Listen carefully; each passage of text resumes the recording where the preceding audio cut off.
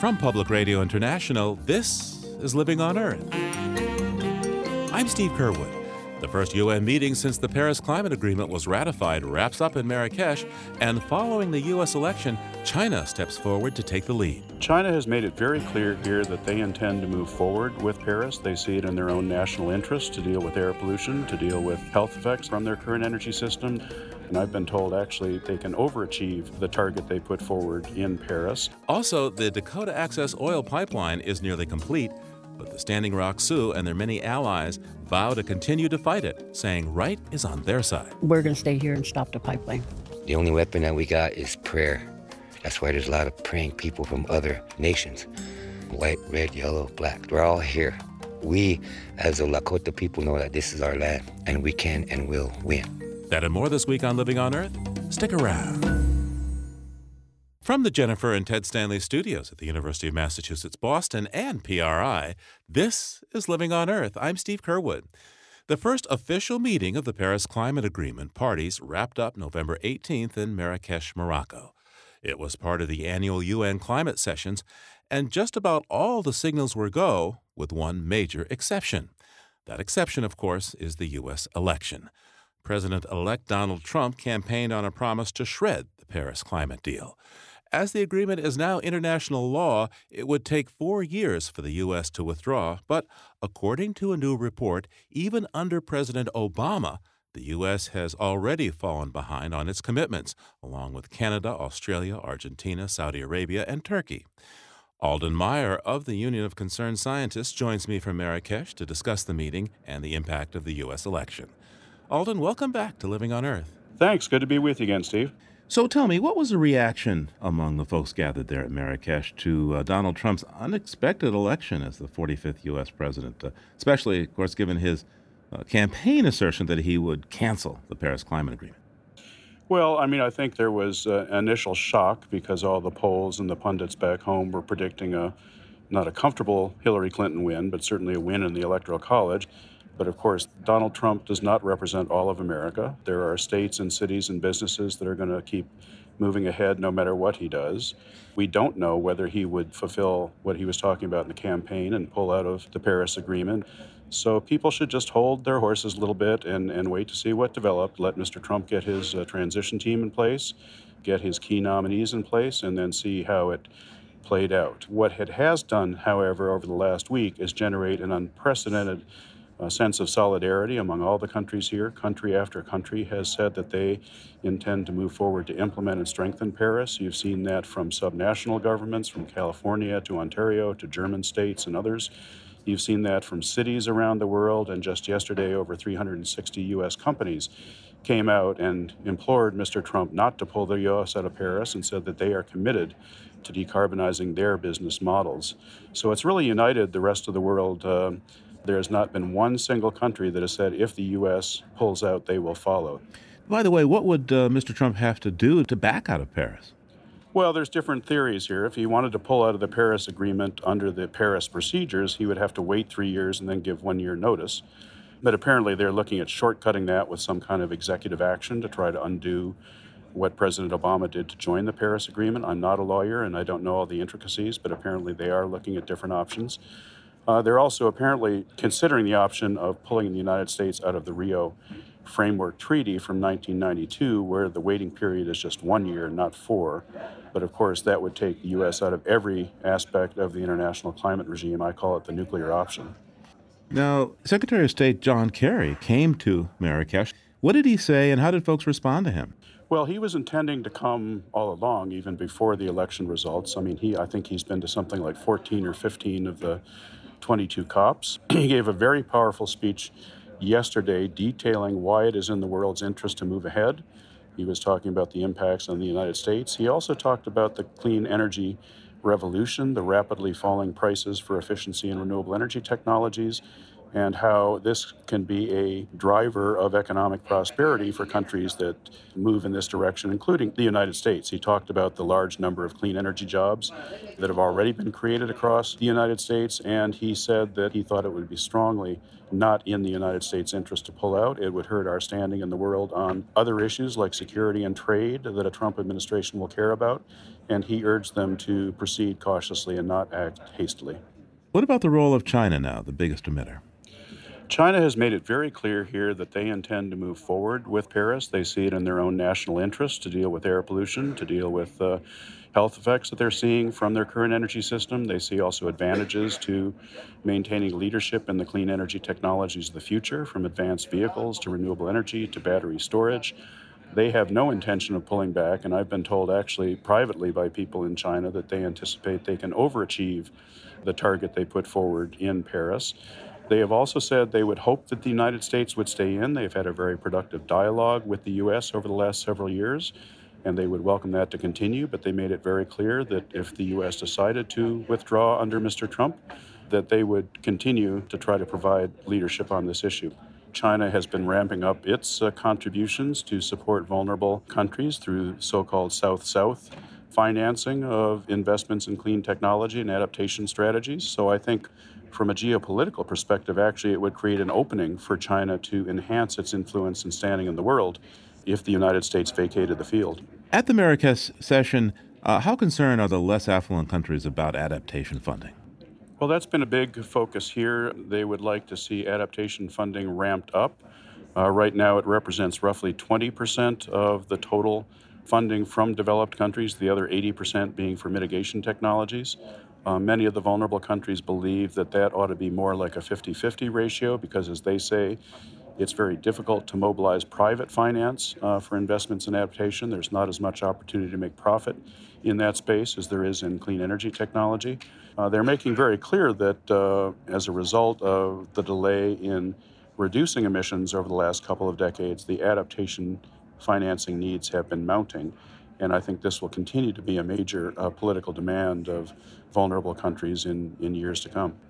At the same time, the U.S. has released a deep decarbonization strategy to rapidly reduce U.S. global warming emissions by the year 2050.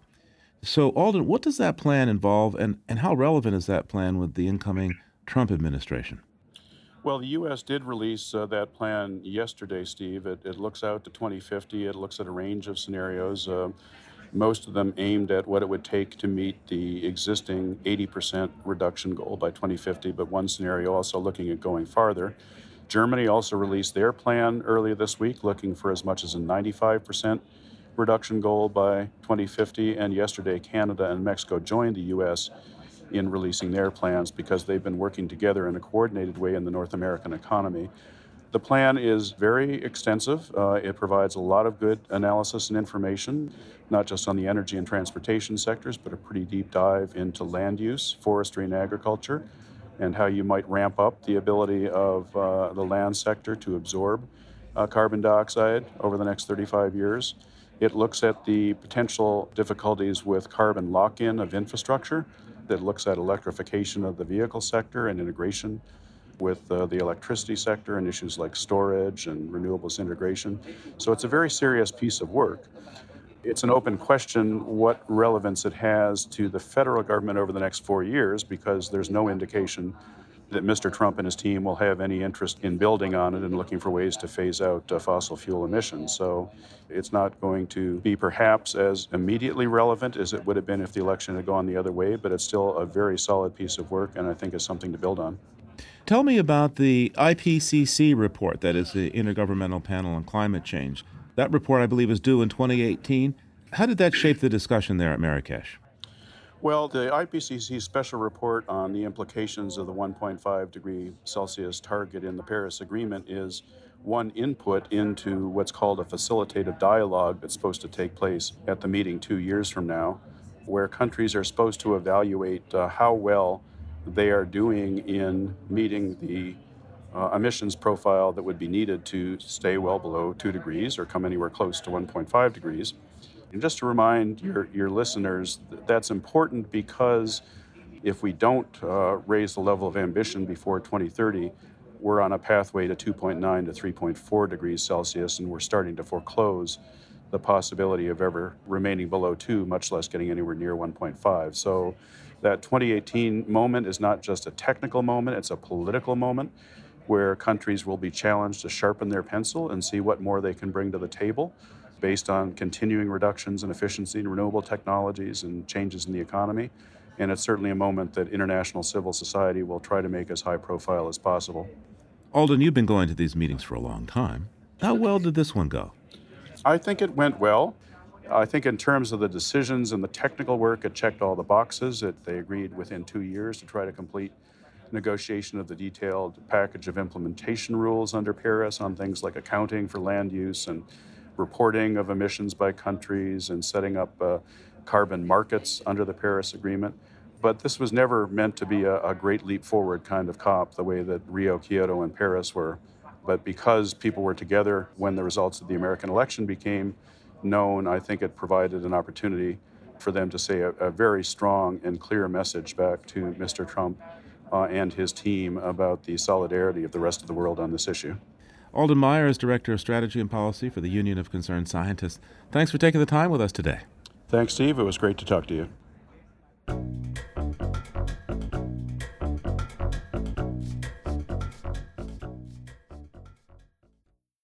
If you like what you hear on Living on Earth, please join us with a gift of $5 or more. Just go to loe.org and click on Donate at the top of the page. And thank you.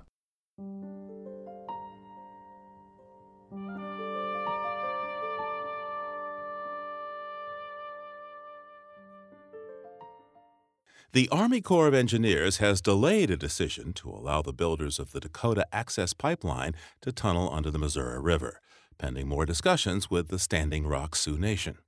But the companies behind DAPL immediately went back to court claiming the delay was based on politics.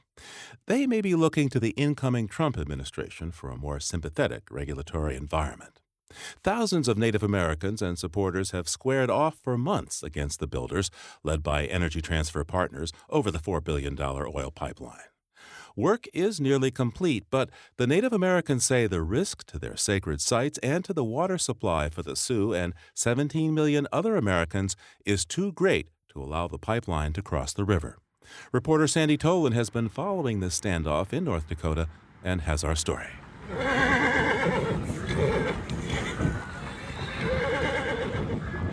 It started on horseback early last April on the Standing Rock Sioux Reservation. 400 Native American riders headed north through the snow toward the banks of the Cannonball River. There, a few people set up teepees, foraged for firewood, built campfires, and prayed for allies in their fight against the Black Snake, the massive 500,000-barrel-a-day oil pipeline.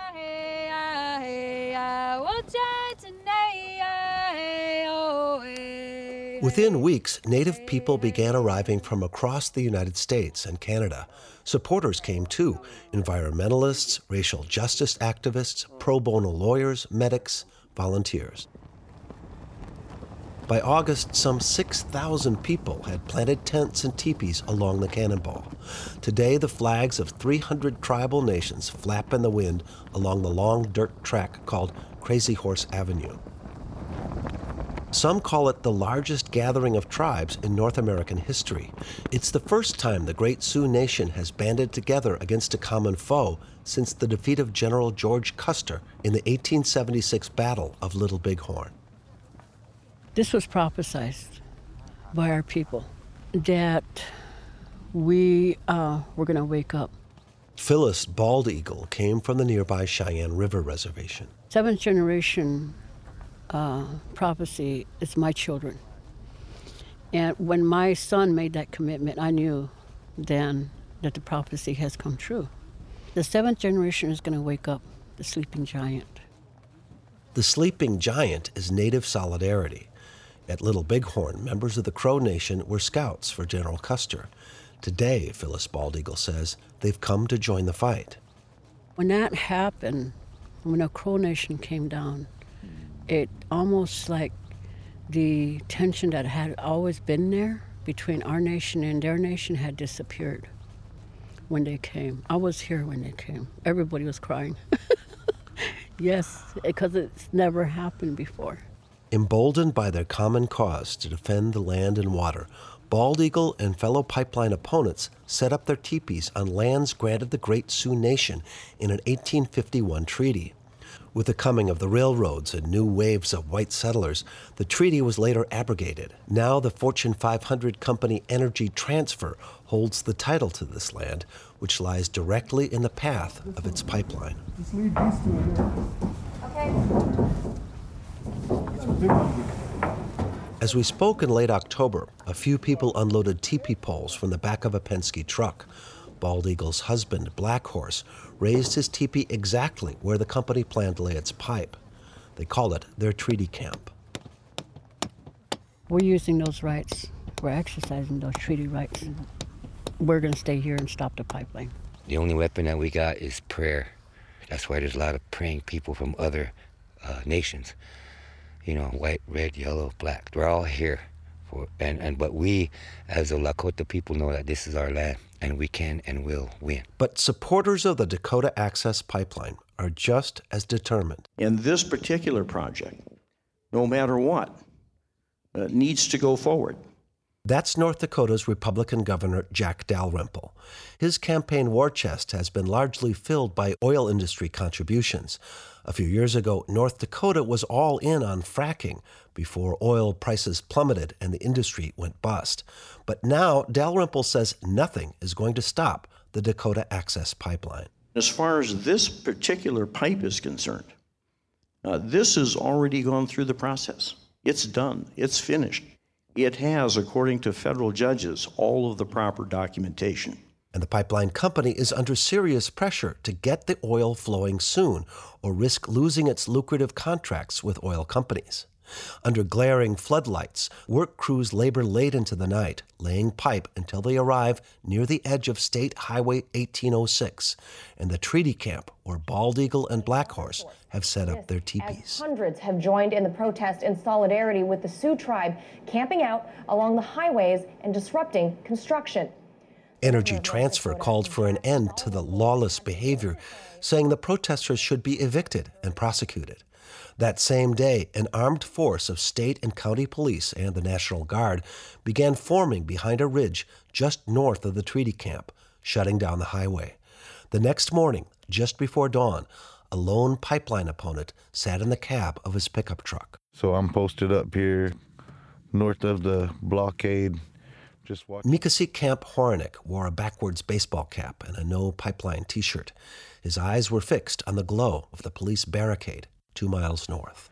From where I'm sitting here, I can see the floodlights where the military camp is set up at. He's parked in the middle of the darkened highway, looking toward Fort Rice. From there, 140 years ago, the cavalry dispatched troops to join General Custer at Little Bighorn. Mikasi's a member of the Ponca Nation from Oklahoma. His uncle was a founder of the American Indian movement and took part in the siege at Wounded Knee. His mother is a respected native rights activist. And Mikasi, like others who've come here, calls himself a water protector. We lived along the Missouri River for thousands of years.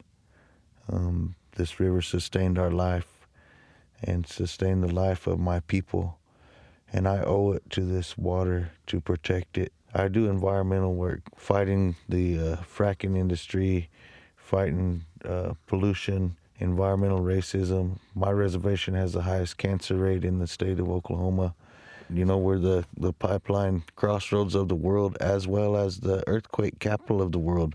Where I live, it's an everyday fact that our people are dying from the environment around us. Dawn breaks, and we can see a few police vehicles pull up in the middle of the shut-down highway. Sheriff Paul Laney leads a group of uniformed officers toward Mikasi, who gets out of his truck. Tensions rise quickly. If you guys, I'm not done. If that happens, I'm not done. Okay, I'm I'll not let you done. speak. The police engage Mikasi and a couple of other protesters. I'm here to uphold traditional law. I'm here to uphold treaty law, which is supreme law of this land. You really believe that? Yeah. So you should just be able to go take anybody's house you want because you feel it's yours. No, I should be able to take back land that the United States government broke the treaty. We didn't break the treaties. Okay. Our people didn't break the treaties. The government broke the treaties. We have to enforce private property laws. Okay, well, you're going to have to because we're not moving. You will be arrested if you're on private land. We're here telling you. It is a private property and you have to leave. Mickasy, we don't want a confrontation. I understand that, but please stand your people down and go back to the main camp and let's Highway talk. 1806 is now a no surrender line, and that camp is no retreat. And that's your final word? That's the final word. Nope. Take care, gentlemen. The officers walk back to their vehicles, and a sense of tense anticipation settles over the treaty camp. The next morning, October 27th, the police return with hundreds of reinforcements.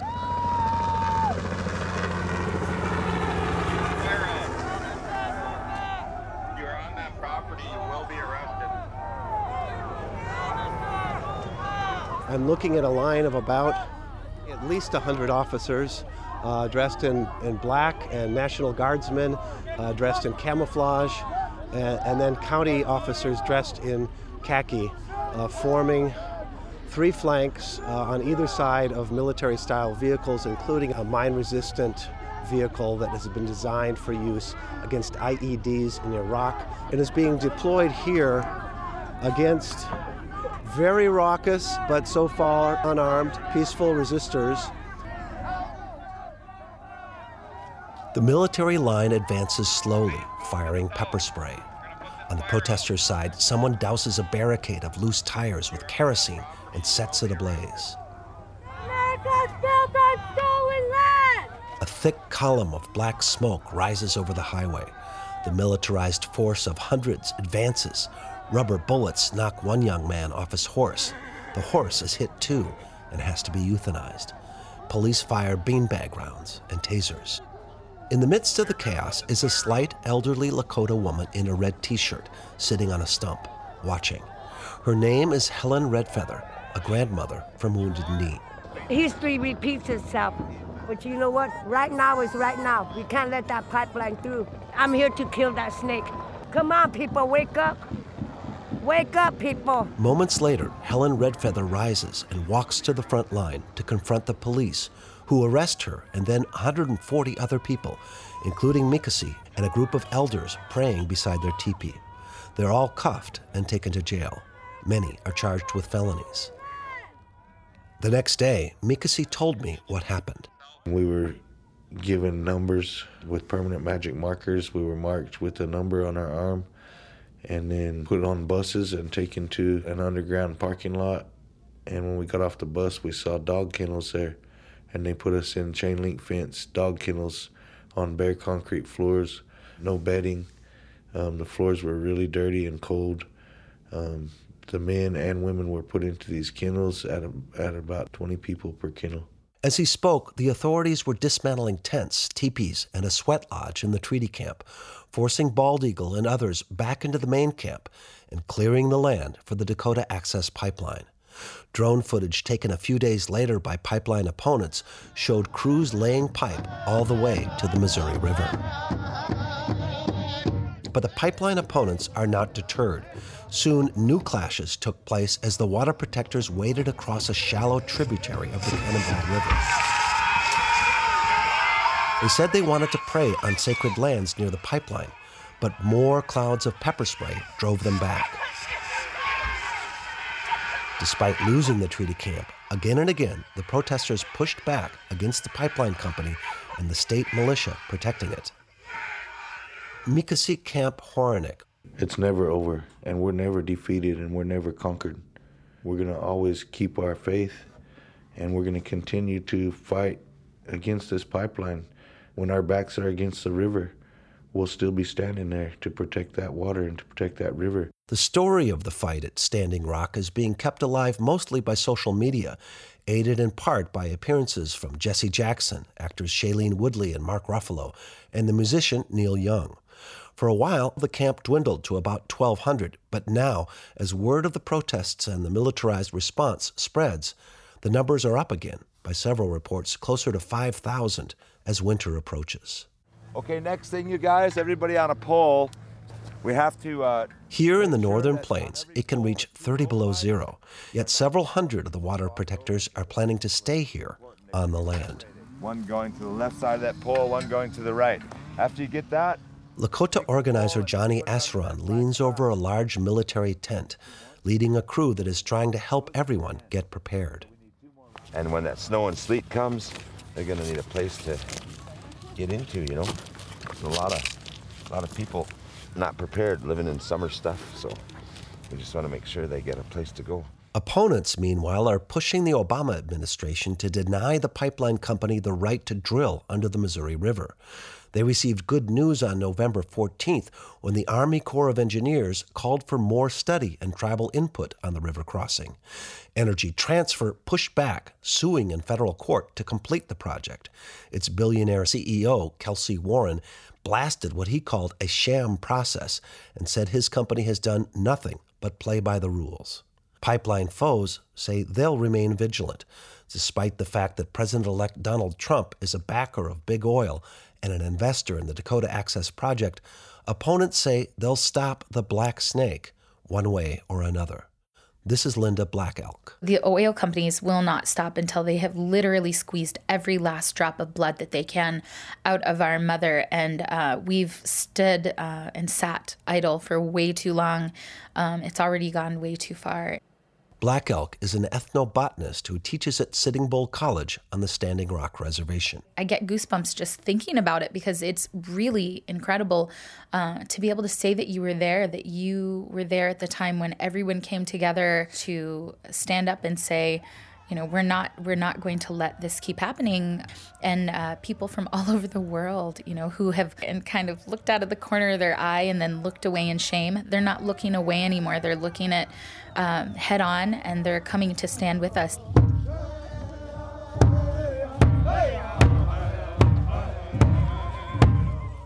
For Living on Earth, I'm Sandy Tolan along the banks of the Cannonball River, North Dakota.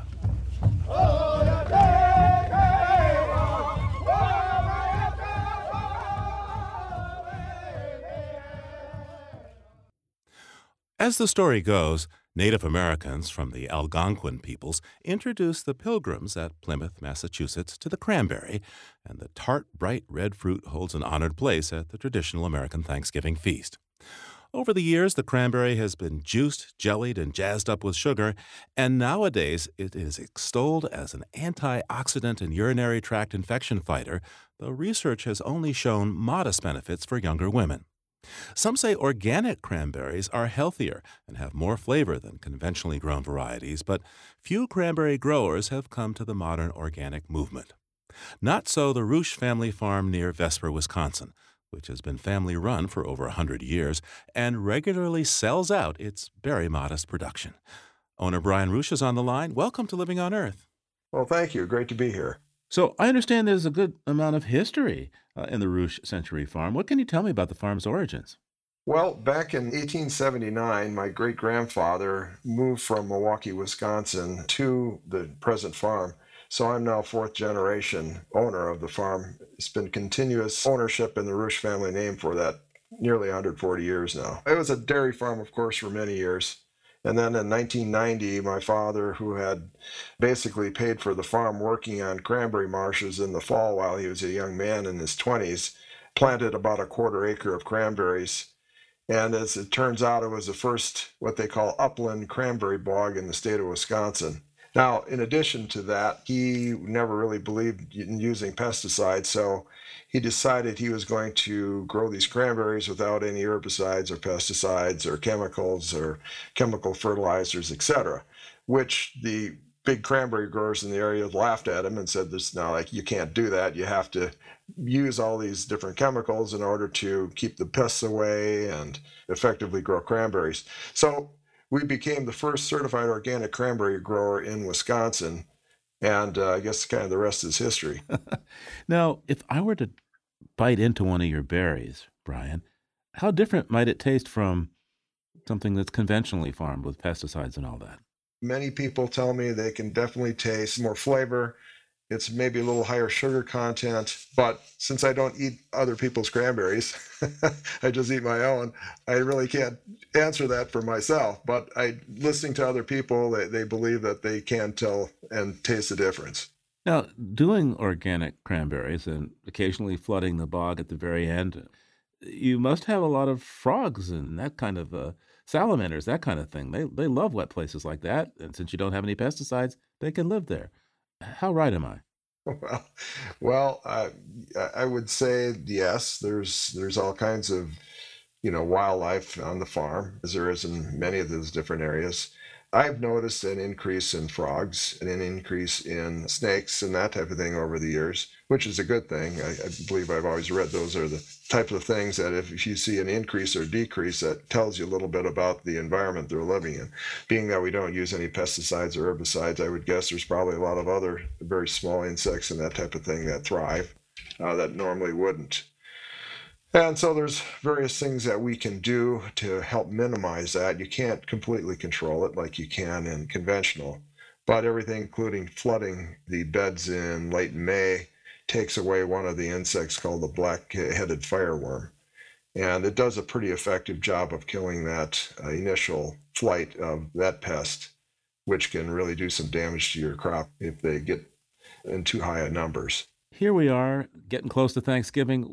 What's it like working in your bogs this time leading up to Thanksgiving?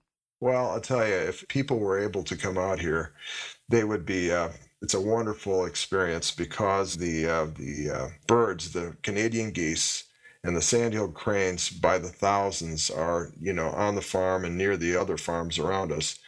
And the constant honking and they're flying overhead, it's really a terrific experience. So while other people might be behind their desk, we're out there picking the berries and, enjoying a nice fall afternoon. It's kind of hard to beat. Well, I want to thank you, Brian Roosh, owner of Roosh Century Farm, home of the organic cranberry there in Wisconsin. Well, thanks for taking the time with me today. Much appreciated. It's been a pleasure talking with you today. Thank you for inviting me. And by the way, Brian Roosh gave us a favorite family recipe for cranberry nut pie. You can find it on our website, loe.org.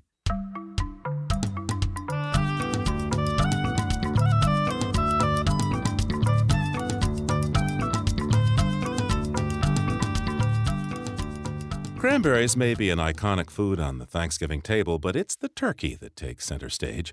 And it was the native wild turkey that John James Audubon chose nearly 300 years ago as the very first image for his masterpiece, The Birds of America.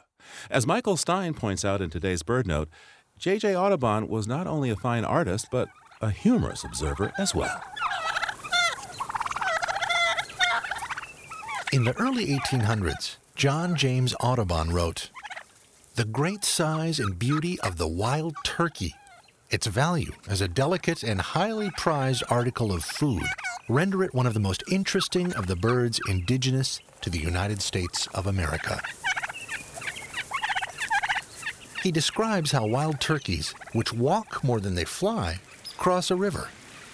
When they come upon a river, they betake themselves to the highest eminences, and there often remain a whole day, or sometimes two, as if for the purpose of consultation.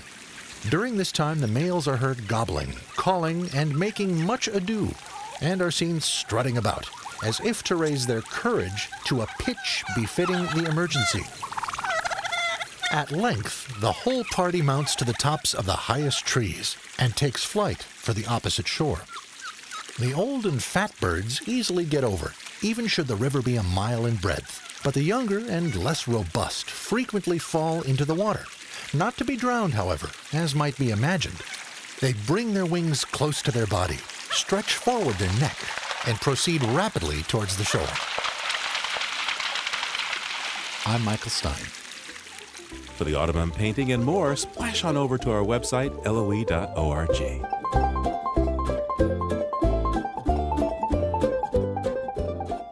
Coming up, the fun and fanciful world of time travel is just ahead here on Living on Earth.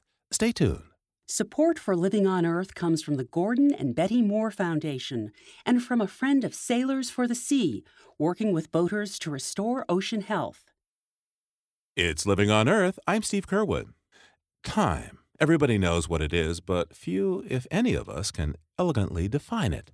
And with the concept of time comes the appeal of time travel in the world of fiction, as if showing that the river of time is navigable, and thus we might be able to control it, or at least better understand it. We turn now to author James Glick, who recently wrote Time Travel, A History. Welcome to Living on Earth. Oh, thank you. I'm delighted to be here. Our pleasure.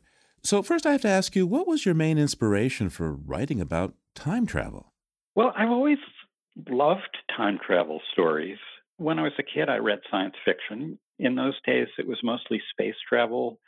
But once in a while, there would be a time travel story. And I think I realized pretty quickly that those were especially fun and they weren't all that easy to find. Anyway, that was a long time ago. What really made me think, aha, this is a book, is when I discovered that time travel hasn't always existed. That is, it hasn't always existed as an idea in the culture. It's incredibly new, and it really starts with H.G. Wells in 1895 writing The Time Machine.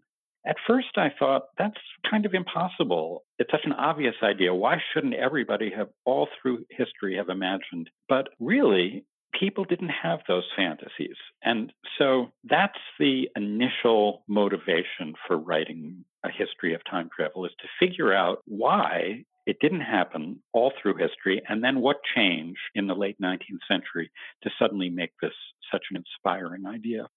Very early on in your book, you address the very question of time. What is time? And share with us the answer that you offer up in the book. What is time? Now, I wouldn't want people to think that I'm going to give them a final answer to that question. That would be hubris. But I did realize somewhere as I went through this project that I wasn't just writing a book about time travel. I was writing a book about time, because you can't really understand time travel unless you start to make up your own mind about what time is. And it's a real puzzle. Is time something that we are moving forward through at our plodding pace of one day per day? Or is time a river that's carrying us forward? There's a favorite metaphor. Is time a quantity that we store up so that we can waste time and save time? And another part of the story I'm telling is that on the one hand, you've got these science fiction writers or literary writers who are exploring the nature of time with more and more enthusiasm in the 20th century. And on the other hand, you have physicists like Einstein who are completely upending previous notions of time. And then there are philosophers who are almost left by the wayside, who are the ones who thought that time was their business in the first place, but the physicists take over from them. And we're all in the same boat. That's what I finally conclude, is that nobody owns this question. Even the physicists don't own it. And all of these people are learning from one another. And I do hope that by the end of my book, there is a certain amount of clarity, a kind of illumination of how to look at time from different angles. As well as scientists and the physicists being affected by these concepts of time, what was going on in the literary world beyond, of course, Mr. Wells himself? That's a good question, because when I started out, of course, I thought a history of time travel was going to be mostly about science fiction writing. But it turned out very quickly that you could see a huge watershed moment across the whole culture at the beginning of the 20th century, when everybody was thinking about time in new ways. And even before the pulp magazines, all sorts of great writers were turning and twisting around ideas of time. I'm thinking of Marcel Proust, who was almost a contemporary of H.G. Wells, whose masterpiece, In Search of Lost Time, uses tricks of memory and is immediately a new kind of time travel. And then James Joyce and Virginia Woolf twisting our ideas of time into knots and thinking about time in the most extraordinary and complex ways. All of these people reshape the way we think of space and time in the world we live in. And they're time travelers too, as far as I'm concerned. I think one of the most interesting things that you talk about in your book is the enormous impact that this concept of time travel had on culture at the turn of the century, culture and science, about the same time that we really start working with electricity, which is sort of more or less instantaneous.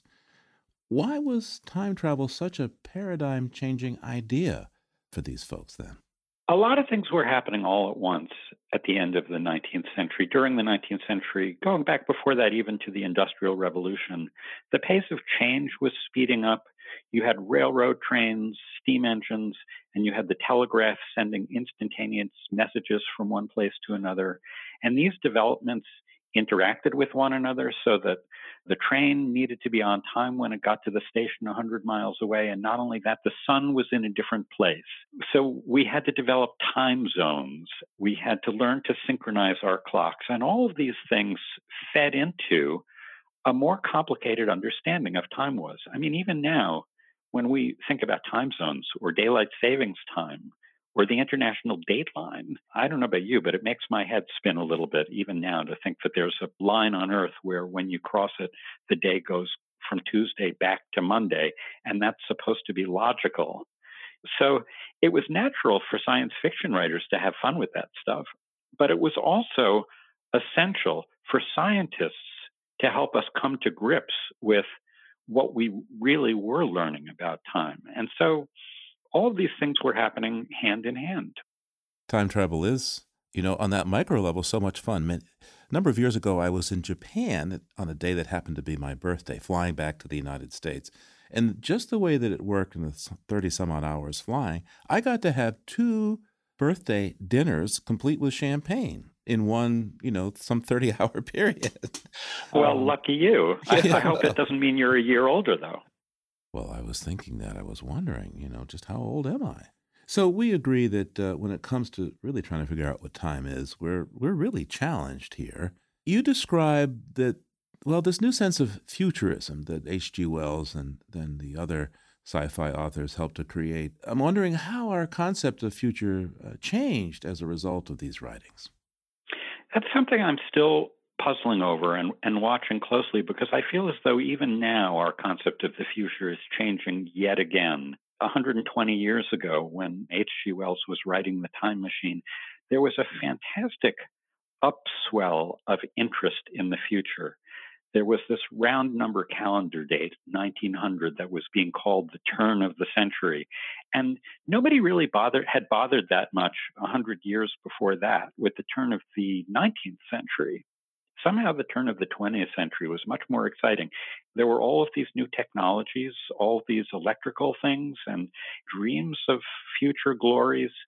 People competed with each other to make predictions for what the year 2000 was going to be like 100 years down the road. There were science fiction writers like Jules Verne who were fantasizing about submarines and space travel, and people imagined flying cars. And now, of course, we've got all that stuff. And then the new millennium arrived a few years ago, and there was excitement and there was partying. But there was also a much darker sense of the future. There was a lot of worry, you may remember, about the Y2K crisis that never came. And now, much more seriously, we have grave concerns about what we're doing to the Earth's climate. And when we think about what life is going to be like for our grandchildren, I have the feeling that instead of all sorts of optimistic predictions about great wonders that will come from the development of technology, instead we're worrying about what kind of planet we're going to be leaving them. So we still have a sort of futurism, but it's a grayer, darker kind of futurism than existed 100 years ago. Well, back then they would not have been so interested in Mad Max and the Thunderdome. Well, and there's another example. These dystopian worlds that our great science fiction writers and movie makers are conjuring up for us, these grim views of what the future will bring are old. In the last century, we had Brave New World by Aldous Huxley and 1984 by George Orwell. And these are dark visions of the future. And some of the best science fiction writers today are painting even darker pictures than that. Now, in your book, you also talk about how our modern electronic media, the internet, play a large role now in our relationship with time. Expand on that for me, could you please? That's another thing that I puzzled over quite a bit. What's our relationship with time now that we're spending so much of it engaging with the world through screens, through electronic devices? I think it's complicated, and it's in some ways confusing, and in other ways enlightening. One thing is, we feel more connected to the past than we did before. The past used to be something that vanished very quickly, and it was really out of our reach. But now that we have video cameras running everywhere, we can relive pieces of our own lives. And, there are people who go around recording themselves on every vacation and then enjoying them through a kind of virtual reality replay. And then we have the experience of having a sort of event horizon when we look back into the past, because the part of the past that predates recording is accessible to us in a different way with much lower quality, let's say. We have to read about it instead of visualizing it. And then meanwhile, back in the present, the past is mixed up with all kinds of live action that's coming to us from all around the globe on our video screens and through our camera phones. All in all, we're in kind of a funhouse of mirrors. And it feels, I think, as though we're living in a kind of eternal, expanded present where our sense of what's now just goes on and on and on. And it's all quite disorienting. Indeed. By the way, what are the cultural differences about time travel? You know, we talked obviously about American and English writers, but if we were to go to China or other places in Asia, how do they view and deal with this? I think as we've become a more global society, our sense of time has become more global too, but there are tremendous cultural differences and linguistic differences. And whatever culture we grow up in, we tend not to be conscious of the ways in which the language we use shapes our view of time. If you and I were asked to point to the future, we would both, being Westerners speaking English, point in front of us, and we would say that the past lies behind us. And not only would we say that, but we would just assume that everybody thought that, right? But that's partly a phenomenon of language. And it turns out that there are cultures around the world who point behind them when asked where the future is, and point ahead of them when asked where the past is. And that seems equally logical to them. They would say, well, of course the past is in front of me. I can see the past, but I don't know anything about the future. It's behind me where I can't look. And there are other languages where the directions for past and future are up and down rather than front and back. And all of these things are valid and shape the psychology of people who speak those languages and create a sense of the past and a sense of the future that's different from our own.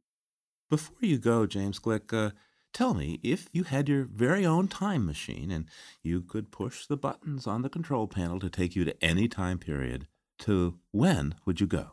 Oh, I wanted to ask you that question, but you got there first. When I started working on this book, it seemed obvious that the answer was the future. I knew I wanted to go to the future, and I sort of assumed that most people did.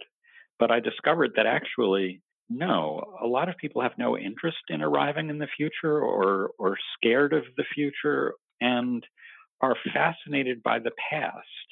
And I can see that too. I've written biographies of people who lived in the past without ever having met them.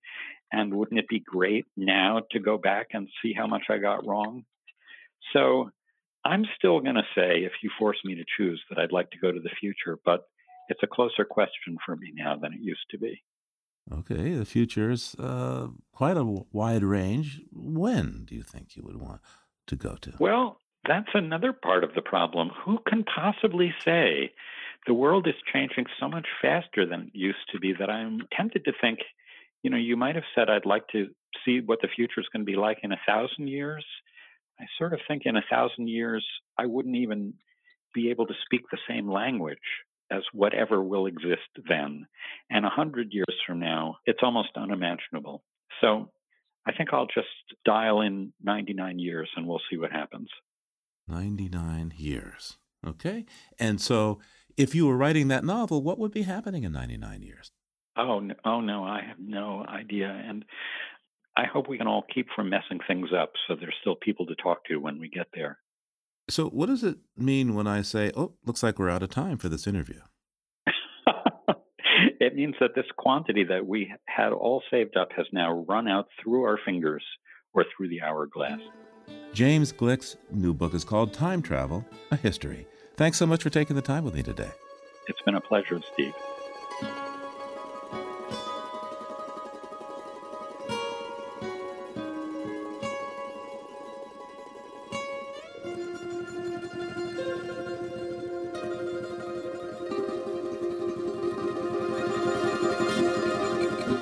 Living on Earth is produced by the World Media Foundation.